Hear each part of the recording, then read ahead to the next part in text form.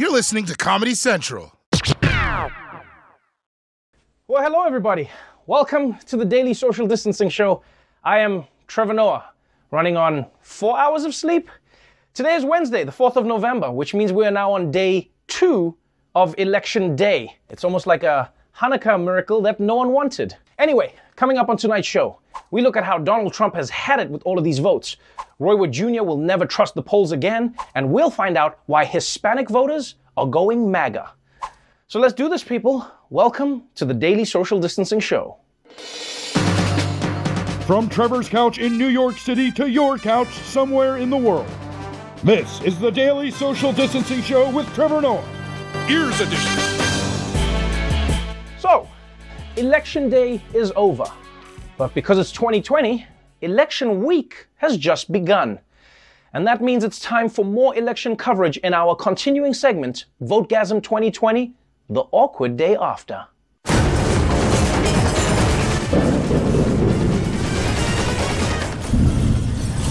Let's kick it off with really the only news right now. Joe Biden looks like he is on pace to become the 46th president of the United States.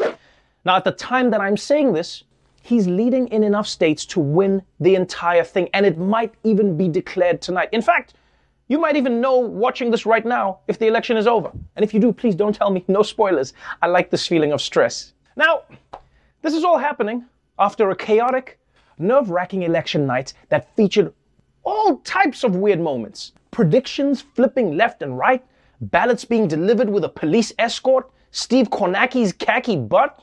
But maybe what's weirdest is that after all of that, the night actually ended up going mostly as everyone expected. You know, Trump jumped ahead early in a lot of states because Republicans mostly voted in person, and those votes got counted first. And then, as the Democratic mail-in ballots came in, Biden jumped ahead, which is what everyone knew might happen for weeks. Well, everyone except the President of the United States. We were winning everything, and all of a sudden it was just called off. The results tonight have been phenomenal, and we are getting ready. I mean, literally, we were just all set to get outside and just celebrate something that was so beautiful, so good. We had such a big night. You just take a look at all of these states that we've won tonight, and then you take a look at the kind of margins that we've won them by. We won states, and all of a sudden, I said, what happened to the election? It's off. And we have all these announcers saying, what happened? And then they said, oh. Yeah, dude, because first they counted your votes and now they're counting the other guy's votes. I mean, I knew that Trump didn't like science, but I didn't realize he had disavowed numbers. I mean, maybe this explains why he's always in debt. This is just a level of stupidity from Trump that I did not expect. He always exceeds the levels of stupidity. I didn't know he could go higher. Sometimes it feels like Trump is an actual toddler. First I had a nose, then suddenly my uncle stole it. And I had no nose. What happened to Law and Order, folks? I don't have a nose anymore. Although, Trump could be playing four-dimensional chess here. Yeah, maybe he's laying the groundwork for his legal defense over his taxes. Your Honor, as you can see, I have no idea how numbers work. Therefore, I cannot be held accountable. Case dismissed. Sir, you cannot dismiss your own case. I also don't know how the law works. Double case dismissed. Hashtag winning. But yeah, needless to say, Donald Trump was upset. The more votes got counted, the more Biden pulled ahead of him. And for Donald Trump, there could only be one solution. Stop counting the votes. Something just breaking in the last couple of minutes as well. Things are moving fast and furiously with the president's campaign. The campaign manager, Bill Stepien, announcing that the Trump campaign has filed a lawsuit in the state of Michigan saying President Trump's campaign has not been provided with meaningful access to numerous counting locations to observe the opening of ballots in the counting process as guaranteed by Michigan law. We have filed suit today in the Michigan Court of Claims to halt counting. This is a fraud on the American public. This is an embarrassment to our country. We were getting ready to win this election. Frankly, we did win this election. This is a major fraud in our nation. We want the law to be used in a proper manner. So we'll be going to the U.S. Supreme Court. We want all voting to stop. We don't want them to find any ballots that 4 o'clock in the morning and add them to the list, okay? It's a very sad moment. To me, this is a very sad moment, and we will win this, and as far as I'm concerned, we already have won it. Wow. I know everyone was expecting it, but still, can we just take a moment to admit that it is insane that an American president is just demanding that they stop counting votes while he's ahead. This is a textbook authoritarian move, which is impressive coming from a guy who's never read a textbook. And I gotta say, for a guy who hates shithole countries, Trump really likes to jack their style. I mean, I never thought I'd see the day when someone yelling at me to go back to Africa sounded more like a concern for my rights instead of a threat. All I'm saying is, be careful, America. If you let Trump do this, then voting could soon become one of those things that people do to feel better, but doesn't actually do anything. You know, like taking CBD oil or recycling plastic. Now look, nobody knows what the Supreme Court is going to decide if Trump ends up bringing this case to them. I mean, we hope that they'll be neutral and rule on the merits, but I mean, Trump is also the person who appointed so many of them that who knows? I mean, they might just be like, according to the Constitution, only the president gets to be president. But then how do you get a new president? But let's move on to the other big news of election night, which is actually very bad news for Democrats. It looks like Republicans will very likely be holding on to the Senate. And some high-profile races really did not turn out the way Democrats wanted, even when they spent a lot of money. Minutes after the polls closed in Kentucky, Majority Leader Mitch McConnell winning re-election for his 7th term. Democrat Amy McGrath giving McConnell a challenging fight, smashing fundraising records. Her campaign spending more than $70 million on the race. In South Carolina, Republican Senator Lindsey Graham holding on to his Senate seat after Harrison raised more than $100 million in his campaign. God damn. I don't know who the bigger losers are here. The Democratic candidates or the donors who gave them $170 million to lose their races. I mean, those donors gave them the best possible chance and they still lost. That's like your parents being billionaires, but you still end up as Don Jr. But shit, if you can raise that much money, well, the next time, I'm gonna run for Senate against Mitch McConnell. All right, everybody, if I'm gonna beat this guy, I'm gonna need a new Tesla, the new PS5, and also 200 G's for snacks and stuff. I think I got this, people. And you know, on one level, I guess it is an encouraging story. It's an encouraging story about the limits of money in politics, because it means you could have all the money in the world, but it can't buy you the charisma of Mitch McConnell. So, overall, even if Biden does manage to pull off a victory in the next few days or hours, Democrats are still a bit shell-shocked. They didn't do as well as they were hoping, and they didn't even do as well as they thought they would. Trump did have a better night than expected, outperforming the polls once again. President Trump has actually exceeded his 2016 numbers in every single demographic with gender and race except for white men. He exceeded his white women vote, blacks, Hispanics, with black women and black men. Once again, the polls and the entire political world in Washington, D.C. and New York totally missed the scale of the Democrats' underperformance last night. Now I'm going to pop over here to Wisconsin. There was a poll from ABC the other day that had Joe Biden up 17 points in this state. Look where you are right now. It's 71% of the vote. You know, Trump's got a lead here by 4 points. The polling was wrong. It was wrong again, even worse than it was in 2016. The polling was even worse than in 2016? How do the polls just keep getting worse? What are they, the New York Knicks? But that's right. The Democrats had super high expectations last night, and they badly underperformed. Basically, the Democrats are the Cinnabon of politics. It smells amazing. You get excited. But once you're eating it, you're like, oh yeah, it's Cinnabon. For more on what went down last night, let's turn to a man who was up all night. Roy Wood Jr. What's going on, Roy? Yo, man. What's going on, man? You know, this race between Biden and Trump is a lot tighter than anyone was expecting.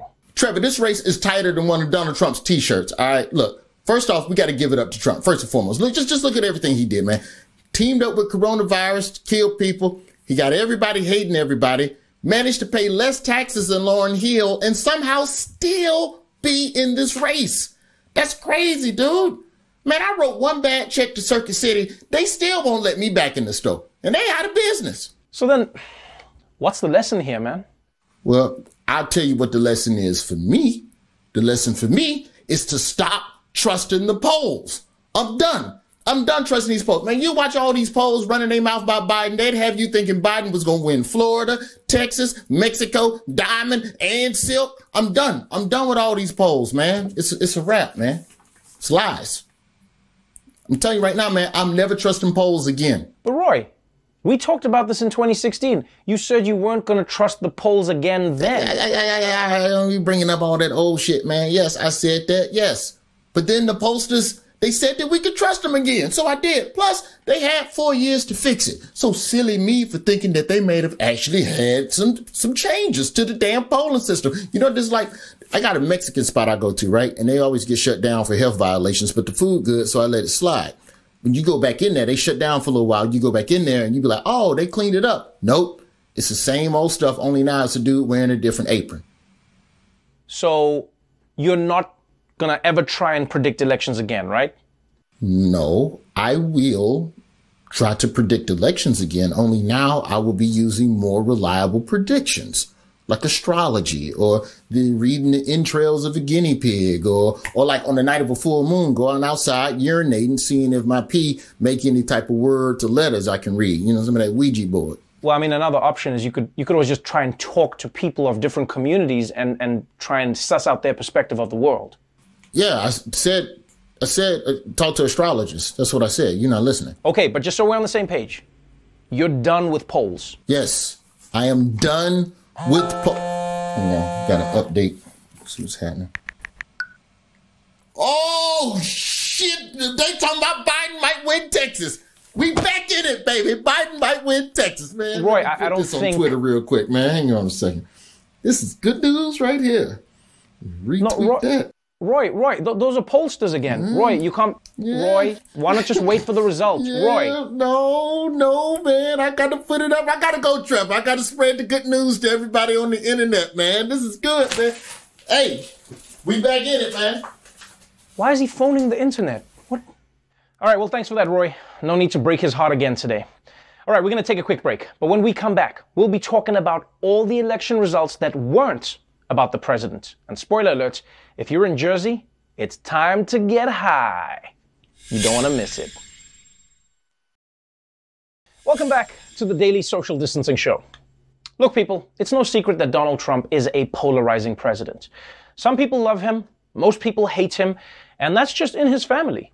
So it's no surprise that with him on the ticket, people were not going to miss their chance to weigh in. To say this country is making history tonight might just be an understatement. When all the ballots are counted, more than 150 million Americans will have voted, shattering all previous records. It looks like we're on track to have the highest voter turnout in terms of percentage of the electorate since the turn of the century.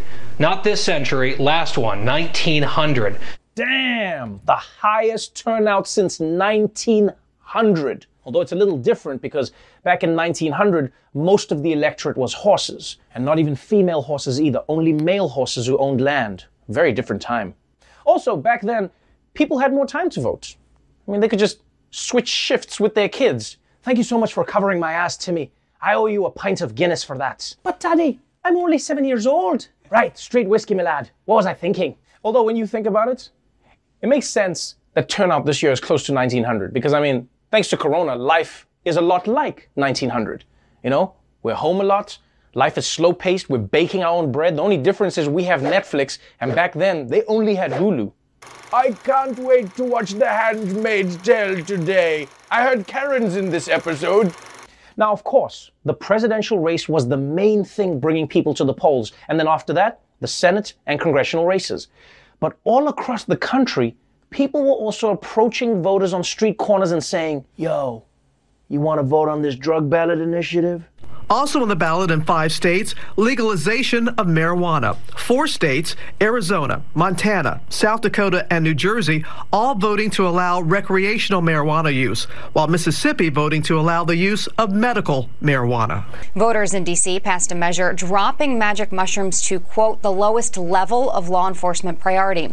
And a first in the nation in Oregon. Voters deciding there to decriminalize possession of small amounts of all drugs, including heroin, cocaine, and meth. Those found in possession will now have the option to pay a fine or go to a free recovery center. Damn, you see? Oregon did it right. They're the only state with a backup plan in case Biden loses. Honestly, though, I think this is a good thing, because way too many people get locked up in America for way too long. Although, let's be real, whoever proposed this bill definitely had a little heroin, cocaine, and meth on them at the same time, right?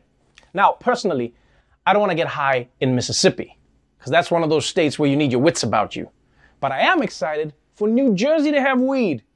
Imagine how next level edibles are going to be when Italian Americans are running dispensaries. Yeah, so this is an indica pepperoni calzone. I like it with a side of OG Kush marinara sauce. You want some of this? Oh, and if you were looking for some more good news that came out of the election, well, you're in luck. Because just check out some of the new people who are going to be starting work next year. Last night's election marked a number of notable wins and firsts on both sides of the political aisle. So first, you've got Richie Torres and Mondaire Jones, both from New York, who will become the first openly gay black members of Congress when they join the House in January. They will join 9 other openly LGBTQ members of Congress. Jones calling the accomplishment a lot of responsibility. Then you've got Sarah McBride, who made history back in 2016 as the first openly transgender person to speak at a major party convention. She made history again as she was elected to the Delaware state legislature, becoming the highest ranking trans lawmaker in the country. McBride celebrated last night, saying in a statement that she is humbled by the support that she's received, and she hopes her win, quote, shows an LGBTQ kid that our democracy is big enough for them too. Oh, yeah. We got transgender people. We got gay people of color. What? America's legislature's on their way from turning from Mad Men into Pose. And it's so inspiring that after so many years, the LGBTQ community will finally have an opportunity to get their legislation blocked by Mitch McConnell. And having the first 2 openly gay black members of Congress is amazing. I mean, except for all the straight members who are always going to be trying to set them up together. So you know who else is gay and black? Oh, and there's one more candidate who's breaking barriers this morning. A Republican candidate for the state legislature in North Dakota who died from COVID-19 in October won his election Tuesday night. Election results in North Dakota showing the Bismarck area district going to David Andal and Dave Nearing. The district choosing 2 representatives typically. Andal died due to complications from COVID-19 when he was 55 in October. Oh, hell no. If you lose to a dead guy, kill yourself. At least make it a tight race. Seriously, can you imagine losing to a dead guy? Your campaign is literally you just saying, hey, I'm alive. And the voters are like, yeah, well, I don't know.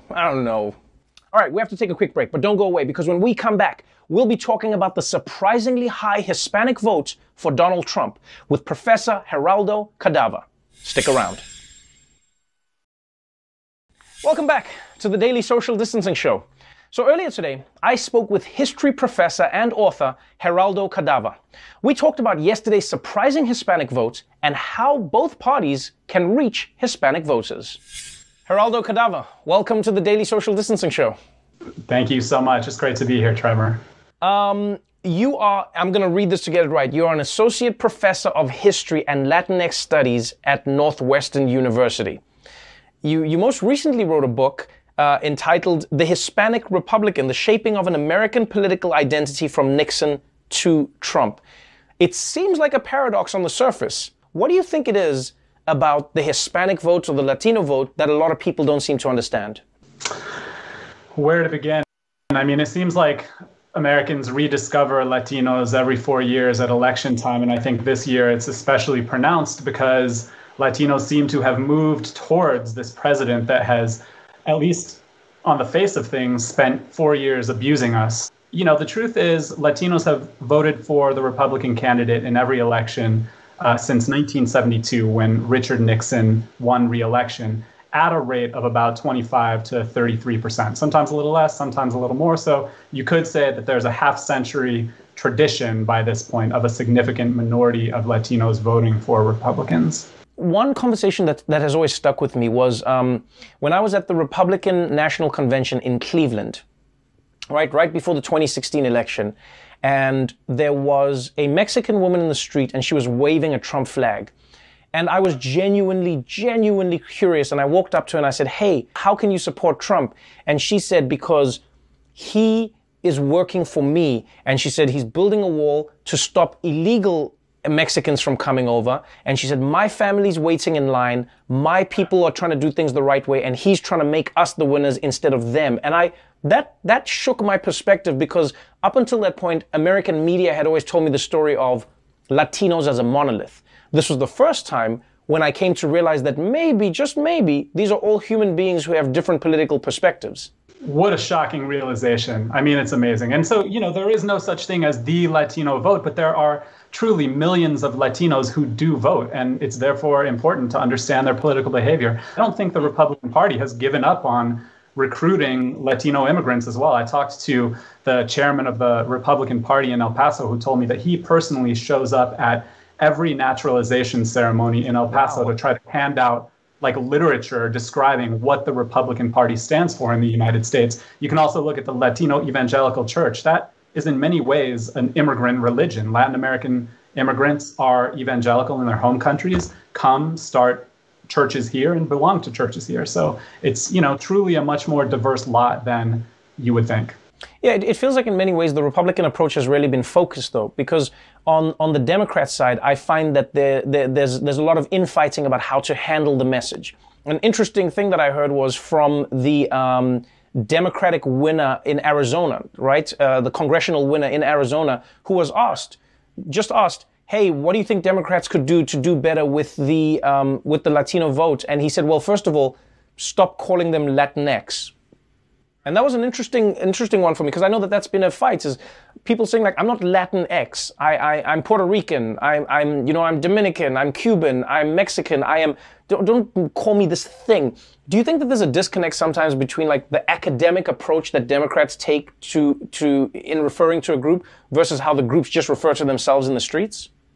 That's really interesting. I mean, I hadn't thought about it in exactly those terms, but I do think that Democrats often fight over identity politics in some ways more than Republicans do. So, remarkably, I think the Republican strategy for recruiting Latinos has been remarkably consistent since the Reagan years in 1980. And it's kind of really relied on, identifying and these might be misunderstandings, but they've nevertheless stuck with this kind of core set of issues like family values, work ethic, patriotism. And Reagan defined those things. And in many ways, Trump is just running the same playbook that Republicans have run for the past 40 years. I think you're right. It's a kind of rejection of identity politics and saying that you're Mexican Americans or Cuban Americans or Puerto Ricans, you're Americans. Instead, you're Americans of Mexican descent. Interestingly, when I was interviewing a Latino Republican leader, he rejected the whole idea of Hispanic Republican. He wanted me to call him a Republican of Hispanic descent instead. Interesting. So, yeah, super interesting. It's funny that you say that, because I find that Republicans do a much better job of coding their identity politics. I don't agree with the notion that Republicans don't engage in as much identity politics as Democrats. I think Democrats are too blatant about it. So Democrats will say, we got to get black voters and the black vote and the Hispanic vote, and we got to get these gay people to come and help us. And do you know what I mean? Whereas Republicans go, we've got to protect our farmers. We've got to do a better job of protecting that factory worker in Ohio. We've got to protect him. You know who he is. And it's a very interesting technique that they use that implies a certain connotation of a person, but it doesn't make that person feel like they're reduced to only the color of their skin. Do you think that could be part of the reason that Republicans do so well? Oh, man, I wish I got to talk to you every day about this stuff. I mean, that's absolutely right, man. If I hear one more time about the dairy farmer of Wisconsin or the auto worker in Detroit, never mind the fact that there are many, many Latinos who work as dairy farmers or work in auto plants. I mean, but I do think, yes, these are all kind of coded appeals And they do very much suggest a Republican version of identity politics, even if we don't recognize it as such. I've been coming to the United States, I don't know, on and off for, let's say, a decade, right? I've lived here for 5 years now. One thing that's always surprised me is people say, man, as the Hispanic vote grows, the Republican Party is going to be underwater. But the one thing I've always asked people, and maybe you're the perfect person to ask, is this. Is there not an assumption that may be incorrect that Hispanic or Latino voters will naturally progress towards the Democratic Party because they identify in that way, as opposed to understanding that some people can sort of migrate to the space of being white, if that makes sense. And I say this because I come from a country where we had many classes of people where they said, hey, if you work the right way and if you act the right way, we'll give you white classifications and some of the privileges that white people get. Do you think that that's a possibility going forward? For sure. That kind of, we also know that one of the many ways that Latinos are diverse is their skin color even, or racially diverse, and their class background, and their all kinds of things. So yeah, that's certainly part of it. I think there's so many problems with the idea that demography is destiny and demographic change is going to naturally lead to more democratic victories. I mean, the first obviously is that Latinos are politically diverse and feel different ways about a lot of different things. But the second thing is that it kind of takes for granted that the Republican Party is just going to be static and roll over and play dead as this sea of demographic change washes over them. And I think one of the particularly surprising things about the results from last night is that Donald Trump truly made inroads among Latino voters. And that's shocking. The idea that Donald Trump would be the second coming of someone like George W. Bush to actually expand the Latino vote, it just kind of blows the mind, right? But the fact is he did, and he expanded Latino support. And if I were a Democrat today, I wouldn't kind of rest comfortably on this idea that Latinos maybe helped Biden win in Arizona or Nevada. I would be really worried that Trump's Latino support seems to have expanded by several percentage points. And that's something we need to spend a lot of time thinking about and questioning a lot of our assumptions. Well, I will say, talking to you is one of the most fascinating conversations I've had. I hope to have you on the show again, and I genuinely recommend that everyone reads your book. Thank you so much for taking the time. Take care, Trevor. Bye-bye. Be sure to check out Geraldo's great book, The Hispanic Republican, The Shaping of an American Political Identity from Nixon to Trump. When we come back, we'll talk more about the election with award-winning reporter Evan Osnos. Don't go away. Welcome back to the Daily Social Distancing Show. So earlier today, I spoke with Pulitzer Prize-winning journalist Evan Osnos. We talked about the election and what kind of president Joe Biden could be. Evan Osnos, good to see you again. You too. Nice to see you, Trevor. Yeah, it feels like the last time I saw you, I was 30-something years old, and now I am 52, but I only aged in one night. How are you doing? I'm 112, actually, but holding up okay. Thank you. Holding up really well. Welcome to the Daily Social Distancing Show. Thanks for having me. You are a Pulitzer Prize-winning author. You are a journalist. You are somebody who has spent a lot of time living the life of Joe Biden through the lens of your work. As this moment unfolds, how do you think Joe Biden is situated to help the country recover from what is going to be arguably one of the most tumultuous elections in history? Well, in a strange way, he's had a lot of practice of a certain kind for this, and it's terrible practice. I mean, if we know anything about Joe Biden, we know that he has been through some really wretched things in his life. After all, we know remember his late wife, Nelia Hunter, his daughter, Naomi, they died in a car accident when he was just 29. And then later, his son, Beau, died of a brain tumor. And I mention that partly because I think in politics, sometimes we're sort of a little cynical about things like that. We think that it's kind of being used as a prop. And what I find fascinating from looking into his life is seeing the way that it really altered him. It changed him. I mean, just being acquainted with suffering in quite that way, in that very real personal way, resonates with the condition we're in as a country. We are literally suffering. We're literally grieving. And so he knows something of that.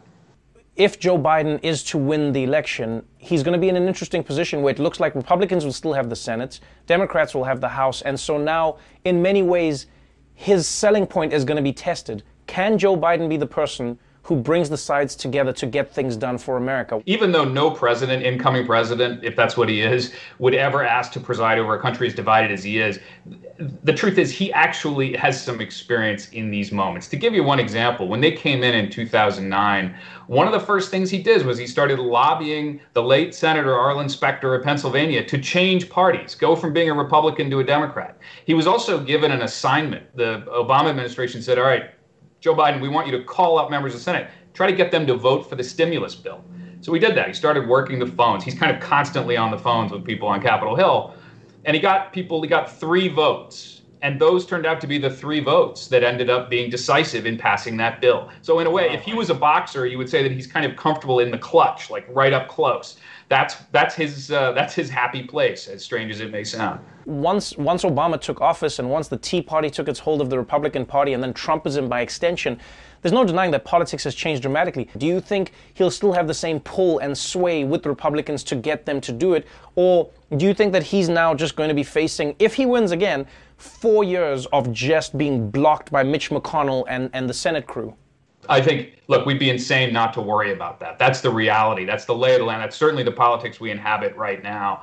I think there's something interesting that we sometimes lose sight of, which is that it matters the posture with which a president sells the policy. Meaning, if they're selling it from the middle, strangely enough, you can actually sometimes sell things that you can't sell if you're coming at it from a distinctly progressive direction or a hardline conservative direction. I mean, in fact, some progressive analysts have done some survey work, and what they find is that people in America might go for more aggressive climate change legislation if it's being presented to them as job growth or a way of building a sustainable economy, rather than, look, this is a moral obligation to future generations.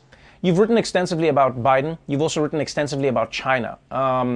This is going to be one of the biggest challenges that America faces going forward. Where do you think Biden begins? Because he's had some tough rhetoric on China.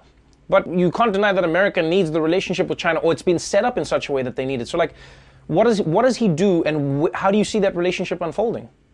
Well, for one thing, I think, frankly, China is going to be a little sorry to see Donald Trump go, because even though Donald Trump sort of uses a lot of language of confrontation, he has sort of efficiently undermined American credibility in the eyes of the world. There was a recent study that showed that Xi Jinping and Vladimir Putin now have higher favorabilities than Donald Trump. So from China's perspective, Joe Biden's actually a little bit more of a problem. He's kind of like a recognizable form of president and diplomat. So I think what you're likely to see is that Biden will probably actually hold on to some of this confrontational stuff that the Trump administration has done, because it makes it easier. It gives him leverage. But what he'll do that's completely different is he'll do it with allies. He'll do it in the concert of American allies in Europe and in Asia, rather than America first, which often meant that we were doing things alone. Do you think Biden will be able to sell himself as that guy? Because, I mean, one of the big differences between Trump and really any U.S. president has been that Trump knows how to sell his achievements, whether they exist or not. Joe Biden seems to be the kind of person who says, well, read my record, check what I did. And people are like, we don't read, Joe. We don't read. That's not the world we live in. Yeah. So do you think that he will be able to rebuild some of the bridges that have been broken down in many of these industrial areas that he used to have such a strong base in? Well, I mean, it is true that he is kind of like stubbornly attached to the reality-based universe. He seems to think that like is consequential and that he has to respond to that. We know there are millions of Americans who just voted for Donald Trump. It wasn't a fluke this time. They knew what they were doing. And what he's going to do, I think his basic strategy, as he said to me and he has said to others, is if you begin from the principle that I'm listening to you in a real way, you'd be surprised what the effect might have on our political chemistry. Look, that's an optimistic take. But he doesn't have any option. It's better than going in there and saying, I'm giving up on half of you because you didn't vote for me. When you look at the journey that America faces, the next American president would face, if it would be Joe Biden, would you say that his personal loss and the tragedies that he's faced put him in a position to be the best leader to lead America out of one of its greatest tragedies, which has been the pandemic? I do. I think in a curious way, this life of ups and downs that he's had, of failures in some cases, of embarrassment, and then of great successes, has primed him to fit into where we are as a country. Because let's be frank, we've had our ups and downs lately. And if we are now talking more candidly also about our whole history and the ways in which we have not treated people the way we should. And I think he's at a moment now where we are coming to terms with a little bit more of a humbler notion of what it means to be Americans, both at home and in the world. And he's a bit of a humbler person than he was when he got into the Senate some 150 years ago. So I think he really is coming at this from the position of recognizing our strengths and our limitations, and that's better probably than coming at it with an imagined idea of what we are and that we're going to make ourselves something we never really were. Evan, thank you so much for taking the time. Thank you for joining us today, and hopefully I'll see you again soon. My pleasure. Thanks, Trevor. Thank you so much, Evan. Be sure to check out Evan's new book, Joe Biden, The Life, the Run, and What Matters Now. Well, that's our show for tonight. But before we go, there is going to be a lot of uncertainty in the next few weeks about vote counting. Now, luckily, the American Civil Liberties Union has been fighting all year to secure everybody's fundamental right to vote. And now they're working hard to ensure that every single vote is counted. If you can help them out with this immensely important mission, then please donate whatever you can to support the cause. Until tomorrow, stay safe out there, wear a mask, and remember, there's only 1,461 days until Election Day 2024, so pace yourselves, everybody. The Daily Show with Trevor Noah, Ears Edition. Watch The Daily Show weeknights at 11, 10 Central on Comedy Central and the Comedy Central app. Watch full episodes and videos at thedailyshow.com. Follow us on Facebook, Twitter, and Instagram, and subscribe to The Daily Show on YouTube for exclusive content and more. This has been a Comedy Central podcast.